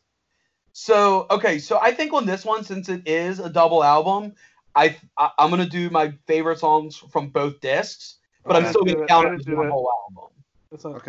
I was not prepared for that. I was not No, prepared for I that just either. did what I'm doing. You can do it however you want to do it. Okay. But before I do that, I just want to say this album, Joe, because we were working together at the same time, It came out around my birthday. and we were talking about, and then like they started releasing a video for each song. That started in like August, September. Yeah. Yeah, and we were listening to, and like every time a video would come out, you'd be like, all right, not bad, that's pretty good. Or a couple of them, you're like, not my favorite so far, but not bad. Some of them I'm like, the video is really cool. But we get to the song that I'm pretty sure is your favorite. I'm not even going to say what it is. But when we get to the song that I believe is going to be your favorite, you were like, yes! This is what I fucking want out of these guys. And that was the enthusiasm that I went into when I listened to this for the first album time in its entirety. And I feel the same way about it then as I do now. I think post Saint Anger, honestly, post Black Album, this is the best thing they've put out since the Black Album, bar none, bar fucking none. I mean, you've got like the first disc, the first 6 songs. You got Hardwired, which is like punk as fuck. Like you talk about a song that encapsulates their influence of hardcore punk. You know, you've got Atlas Rise, which I really enjoyed. Moth into Flame, Halo on Fire. Disc 2, you've got Spit Out the Bone, Confusion, Here Comes Revenge. I mean, there's a lot of really good songs, I think, on this album. So what was your favorite, Scott? So my favorites on disc 1 were Hardwired, not necessarily number 1, but I just like it because I like the hardcore punk nature. But yeah, so disc 1, you got Moth into the Flame, which I think is the best song. Honestly, okay, musically, as far as like public, like best song, I think Moth in the Flame is good and Atlas Rise. But disc 2, you got Confusion, you got Here Comes Revenge, which I really like. But dude, Spit Out the Bone, as far as like just a kick-ass song, my personal favorite song, but I think Moth in the Flame is the best song as far as like what's the word I'm looking for? What's the word where it's like, you know, like as a song, not necessarily my opinion, like quality, talent, what have you, I think is best, their best written song. Are you saying like you think it's objectively their best objectively song? Their best? That's what I wanted to say. All Yeah, right, so that. But I think Spit Out the Bones, they're my favorite and their best song on this album. All right, so that's Scott's favorite 6 songs. My favorite song is Atlas Rise. I love the aggression to it. I love the aggression. I love the breakdown into the solo. Like they do the and then they stop, and then they go into like a heavy ass fucking riff before the solo. Yeah. Great. My least favorite song. Oh, Spit Out the Bone is great, of course. But I don't have to say anything about Spit Out the Bone. Man Unkind is my least favorite song on this album. I like it. I like it a lot, actually. Also, Halo on Fire is really good. I like Halo on Fire. Man, what was it? Okay, Man Unkind. What's the second one? I was like, I don't know. It was between two. What was it? Oh, Savage. Am I Savage? That was the one. Well, I remember you saying that when it came out. You even said like you were kind of on the fence about how you felt about it. I feel like the first disc is much better than the second. No, I definitely agree. Even Well, though also Murder One was that's my very favorite song, I definitely think the first disc is stronger. like Murder One was okay. Joe, what's your favorite and least? Well, I think each disc, I think they're close to me. I wouldn't. Everybody says they put the first disc like head and shoulders above the second, and I wouldn't do that. I really like Man Unkind. But Joe, Shampoo aside, what are your thoughts? Yeah, I know. Yeah, Scott, you're right. It's still my favorite. Is Spit Out the Bone. I knew it because it's so good. It's 100% what I've been looking for in Metallica for a long time. Great riffs, you know. The video's awesome. It's got, and that's one of the things I look for is like that attitude that Metallica has from their first record on, and this one I think Spit Out the Bone I think captures that attitude more than any of the other songs. Like this is probably since the Black Album their most inspired record. You could definitely tell that even the lesser songs, you could tell these are all songs they wanted to write. These were like fully fleshed out ideas that they thought about, worked on, fine-tuned, and waited till they were ready. Also, shout out to it was a bonus track, but I just want to give it a shout out since it never got released proper on a record. Lords of Summer isn't a bad song either.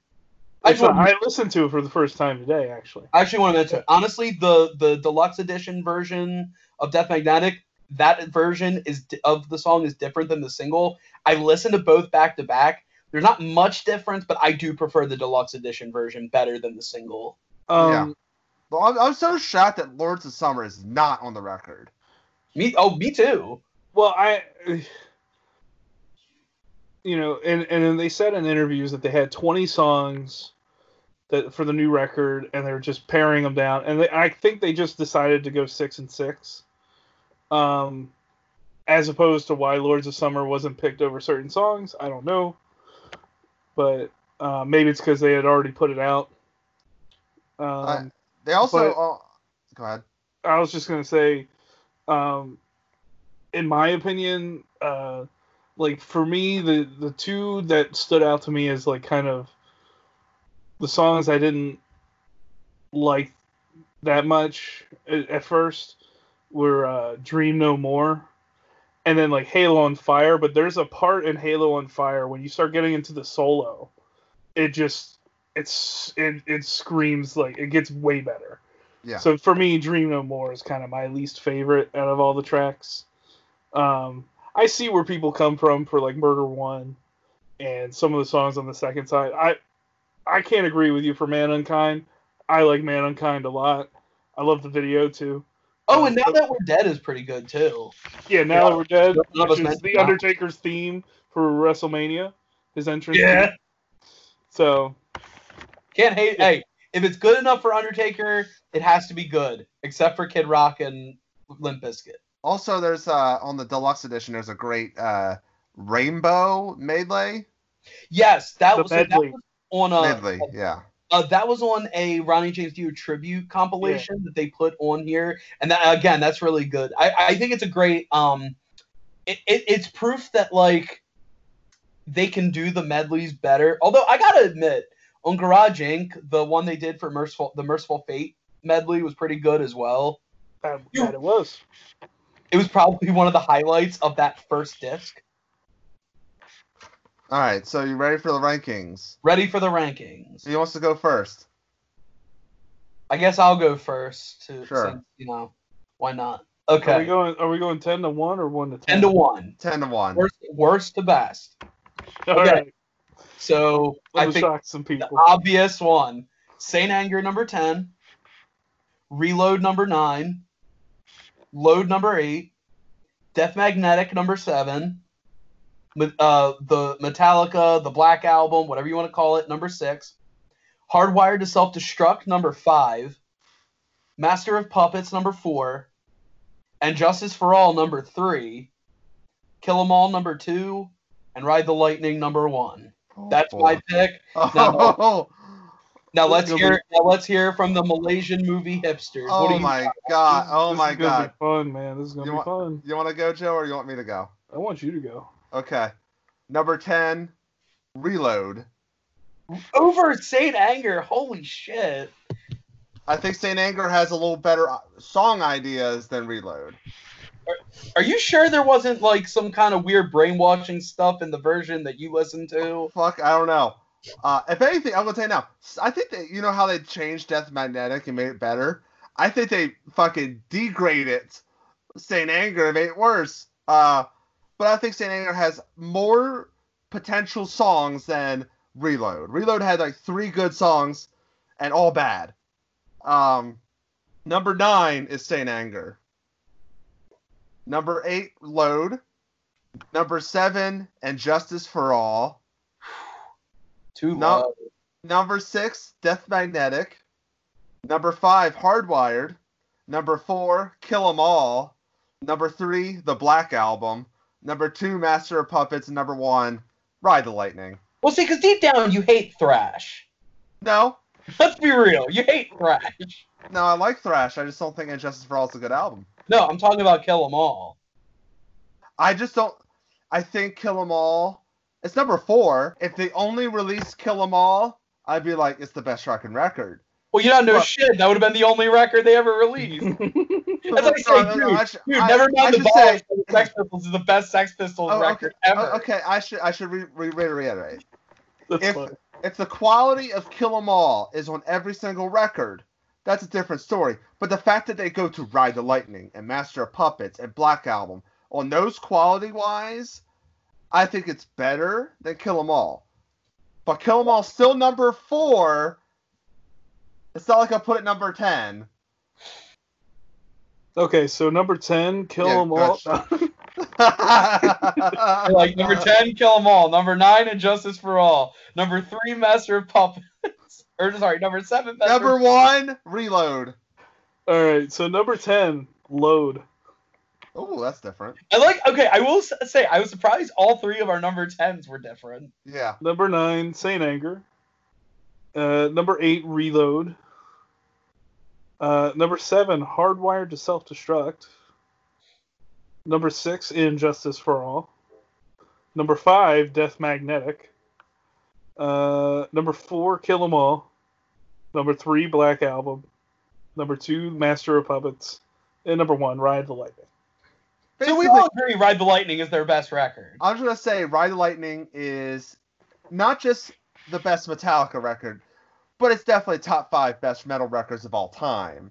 And you can argue that with several of their records, which is why, like, the fact that Scott's, almost offended that Kill 'Em All's number 4. It's like, but Scott, like, number 1 through 3 are the best metal records ever. Yeah. Yeah, I know. So you trying to say Kill 'Em All isn't one of the best metal records? And it's certainly up there. I wouldn't put it as high as the first, my I'm top just saying. I'll tell you what, Metallica on the back cover of Kill 'Em All would be very offended that you said that. See, James's work. I mean, these guys, you mean Beavis and Butthead if they're musicians? like, That's what I was going to bring up earlier that I forgot. The back cover of Kill 'Em All is the best back cover ever because they're all just like it's like they all are like in different stages of irritated. I'm just gonna say it. But Ride the Lightning, to me, is a perfect album. I agree. it's no pretty bad damn song. it's pretty damn close to being a perfect record. Yeah. And then like the fact that Master of Puppets and Black Album right behind it, or because they have a flaw or like two flaws, end up further down the list.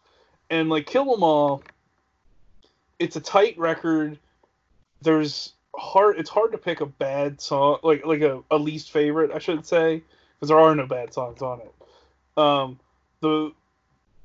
The one thing that holds it back is that, to me, it's like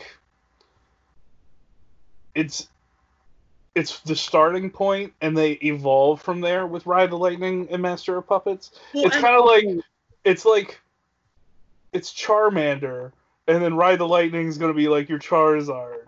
Well, You know what I and mean? also, I can also see where you're coming from in the sense of when you look at that at Kill 'Em All, it is a little closer to their contemporaries, like the other bands in that scene. It's a little closer to that traditional quote unquote thrash sound, And whereas they the other ones inject a little bit more than say Kill 'Em All had. But I and they still like expand so much. Fine. What blows my mind is that I didn't know that Kill 'Em All and Ride the Lightning were only a year apart. They don't sound a year apart. They sound like it took 2 years to write it. Right, and yeah, it's hard to do. Blows my mind. Oh, the last three was the real tough ones. That was because the real struggle for me. for me, like, Load had a couple good songs, and it's just bad experiments for the rest of it. And then like Saint Anger, like each song has a nugget of like, this could have been even better. And then with Reload, like, for me, the songs Fuel and what was another one of the good ones?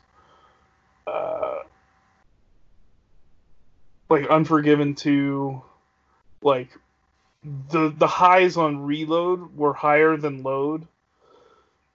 But the loads of Load.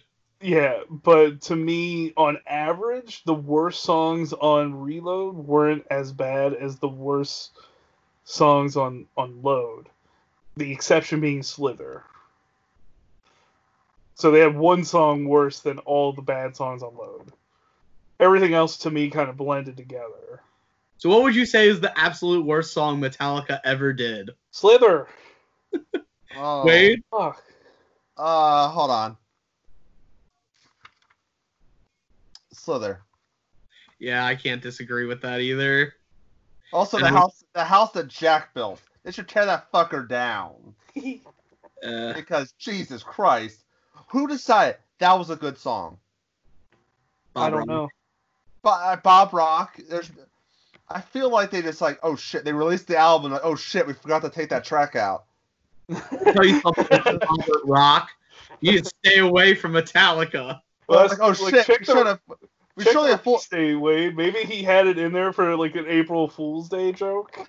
And then There's like, when the album got you put out, you guys really like this. he's like, wait, did I take that one song off of that? This Hey, was a Back very, then, it's all like reel to reel, like tape. point is, if you haven't listened to Ride the Lightning before, go do it. Yeah. And if you like heavy metal and you haven't listened to Ride the Lightning, you have depraved yourself of like easily top 5, top 3 of best metal records of all time. Right. Yeah. And if you haven't listened to Load Through Saint Anger, keep it up. Yeah, you're doing all right. Yeah. But what are your thoughts on what's your ranking? Let us know in the comment section on whatever, on Twitter, Instagram, Facebook.com, whatever. Also, give us suggestions for other soundtracks because I think we're going to do these more often Yeah. because they're kind of fun. This is a long one. This is yeah. We're probably gonna break these up in the future. Yeah. But like this is a long album list. What's another band that you could choose? Others. Sex Pistols. We can do Sex Pistols easily. Let's do it right now. So, best album, Nevermind the Bollocks. Here's the Sex Pistols. Worst album, Nevermind the Bollocks. Here's the Sex Pistols. Yes. There. That's our thoughts Shit. on the. We that's have two. our thoughts on the discography of the Sex Pistols. Let us know in the comment section below on Facebook.com/MakeADishProductions or Instagram MakeADish Productions or Twitter MakeADish MCP. We did 2 sound checks in 1 episode. That's right. And not only that, speaking of sound checks, Wade and I have a band, Meteor King, MeteorKing.bandcamp.com. You can find links to all of our social media. We're on Facebook, Twitter, Instagram, SoundCloud, Reverb Nation. We have a YouTube page. You can purchase digital copies of our music there. You can get CD copies of our music, T-shirts, patches, pins, whatever. You order some physical media, you're going to get a free Meteor King sticker. You know, we're so thankful, especially in these times, for any orders that we get. And, you know, we're just happy to pass along the music and, you know, just glad people are enjoying what they hear and, you know, like what we're putting out. As far as upcoming news about shows, chances are anything we have upcoming probably going to get canceled. So keep tabs on it through our social media, which I mentioned just a bit ago. Joe, what else we got? We're on YouTube at youtube.com/MakeADishProductions. You can see all of our video, part of our audio video setup on there. And, you know, we got Criterion connections. We got, you know, old sound checks. There's B-movie dens. And there's also the shorts that are also on Vimeo.com at Vimeo.com/MakeADishProductions. And, yeah, just hit subscribe button, go there, find the videos you like, hit the like button, share them. It's always helpful. All right. So that's going to wrap it up for this week's show. Thank you so much for joining us on this double-length episode into the discography of Metallica. We hope you enjoyed it, and we'll see you next time. Until then, I'm Scott the Bot Savage, along with Wade. And Joe, who hopes that this episode's more like Hardwired rather than Load and Reload as a double album. Yes. reminding you, as always, to keep it hardwired. To keep it reload. But most importantly, you got to keep it The lightning. Self-destruct. lightning. Yeah.